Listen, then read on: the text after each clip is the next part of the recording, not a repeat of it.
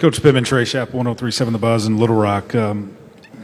Your Twitter account and the picture of you and the pigs, how did that come about?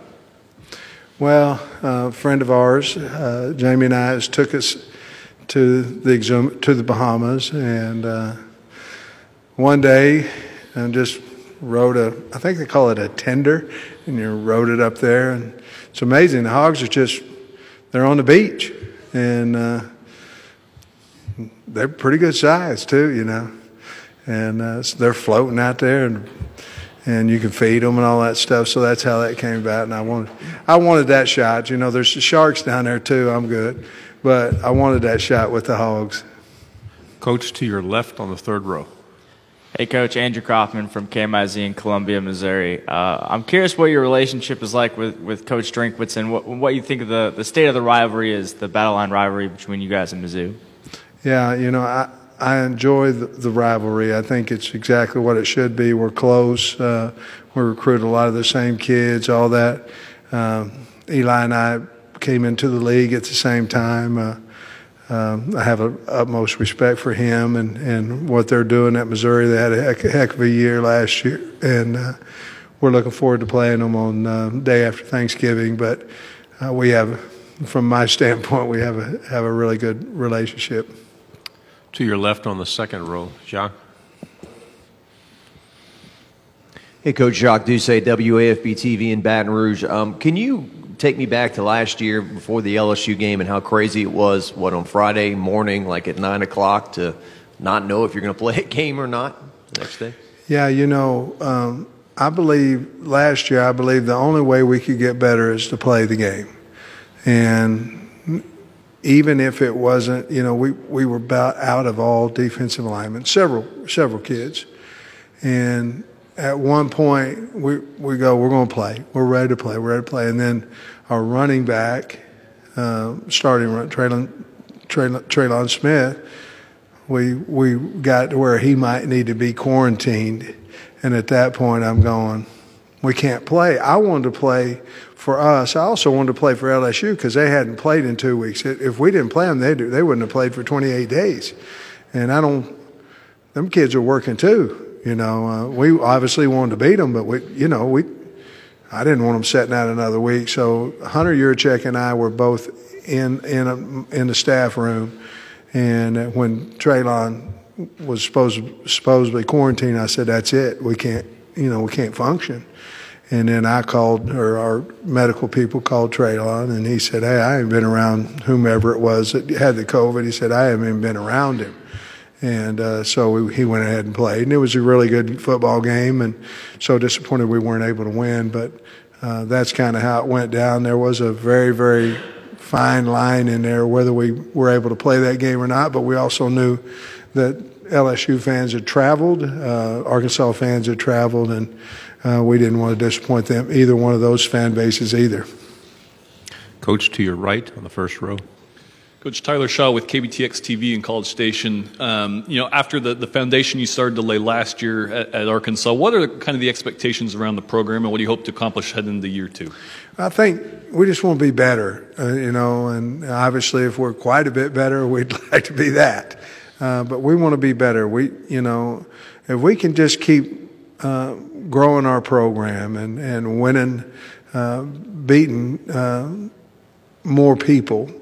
You can use that in recruiting. You can, why are you considering here? Well, we were fortunate, but we won that game or whatever it may be. And the more teams you do that in your tenure, then a lot of times you can do better at recruiting. But I just want to play hard and have our players better prepared, bigger, stronger, faster, and then the results happen on the field.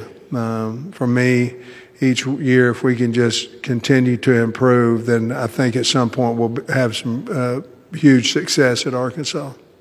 Coach, to your right on the aisle, second row. Randy Rainwater, 103.7 The Buzz. You were talking about the LSU game with so many defensive players, particularly in the line, missing. Sam, what have you done to address that lack of depth? I know you went to the transfer portal and picked up some guys there. I'm not sure the transfer portal is your favorite recruiting tool, but talk about adding to the depth and the talent in that defensive line. Well, number one, the players we had to get better. And not only better, but bigger. I mean, we've had, like Zach Williams was playing around 2.25, 230. And, the guy blocking you is 350 pounds, 330 pounds. It's a mismatch. He's around 265, 270 at this point. So we had to improve what we had first. And I think we did a really good job with that. We obviously have to recruit well.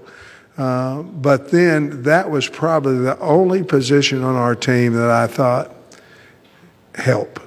We need it. And we went out, and it's nothing against the ones we had. It's just we needed it either in the depth department or in starting department. And we went out and, in our opinion, got three as good of options as anybody probably could have had in the country. If they say, hey, I want to go out and get three, okay, we got these three. We got three pretty good players. Coach, to your left on the third row. Coach, two of those players from Missouri. Trey Williams is also a local kid from Columbia. What has he brought to your team so far, and what have you seen out of him?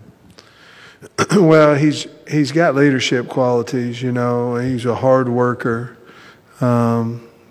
Markel, he's from Little Rock, Parkview.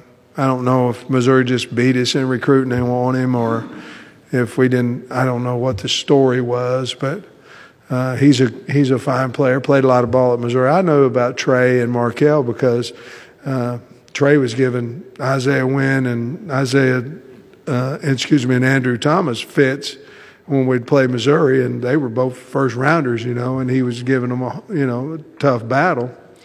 And then, of course, I knew Markel because wherever I was, it might have been Georgia or whatever, we were interested in looking at him. So the one thing about what happened is they're very, very hard workers. And, of course, then John Ridgway elected to go in the portal from Illinois State. He was a state champion heavyweight wrestler. He's a big old kid, 6'5", 3.25, and has some athletic ability. If we can shore up that part of our defense, which along with the ones we have, Dorian Gerald, and there's a lot of kids that are coming back as well, Eric Gregory, Isaiah Nichols, I think we can have a fine defense. Coach, to your right on the third row. Coach, Dan Peck, ESPN 106.7 in Auburn. When we were talking with your players, they mentioned the significance of the victory over Mississippi State and the way snapping the conference losing streak and getting a win for a lot of these players that hadn't experienced very many of them at Arkansas. What you remember about the aftermath of that Mississippi State victory and how significant it could be for your program going forward? Yeah, that's a great question. Thank you for it. I think the first half of Georgia, was the first game. I think that built some confidence. I know we got beat by Georgia, but we were ahead at half. It was our first all-together game. Then we go to Mississippi State, and we left some kids home, to be honest with you. And I'm on the bus or on the plane, and I'm worried like crazy about it. And in my mind, I just go, all we got is all we need. If we go out and play well, we have a chance. I kept preaching that to our kids during the Friday night sessions, and obviously on Saturday morning it was a night game. And then, I didn't really know. I knew we hadn't won, but I didn't, I don't pay much attention to it. I'm just trying to get the best team we can out there. And then after the game, when you go in the locker room, some of the kids are crying and some of this thing. It was a big deal, and we turned that damn jukebox on, and it was fun. Two final questions. First on the right front row. Coach, I think everybody knows about Treylon Burks, but Davion Warren, the importance of him staying healthy this year, and then what does John David White mean to the receiving corps in this team? Yeah, I love him. He's really worked hard, and he almost got a pass last year. The linebacker from Missouri knocked him out, but I tease with him all the time, about, well, you had it for a while, and was it Nick Bolton? I think but anyway, he's really improved. He's gotten heavier. He's working on his separation skills. He's fast, but he's quicker than fast, and he's done a nice job. I am glad we got Davion back. If you look at our team, we have a whole lot of slot-looking kids, and we need some X's and some Y and some Z's. Warren Thompson coming in might solidify one of those spots. Of course, you have Trey and Tyson and those guys, but we need to get some more stretch on the field and speed. To your left, Coach, second row. Coach, I heard somebody say, some Arkansas fans described you as our Coach O, that you guys are similar, salt of the earth people. Thank you.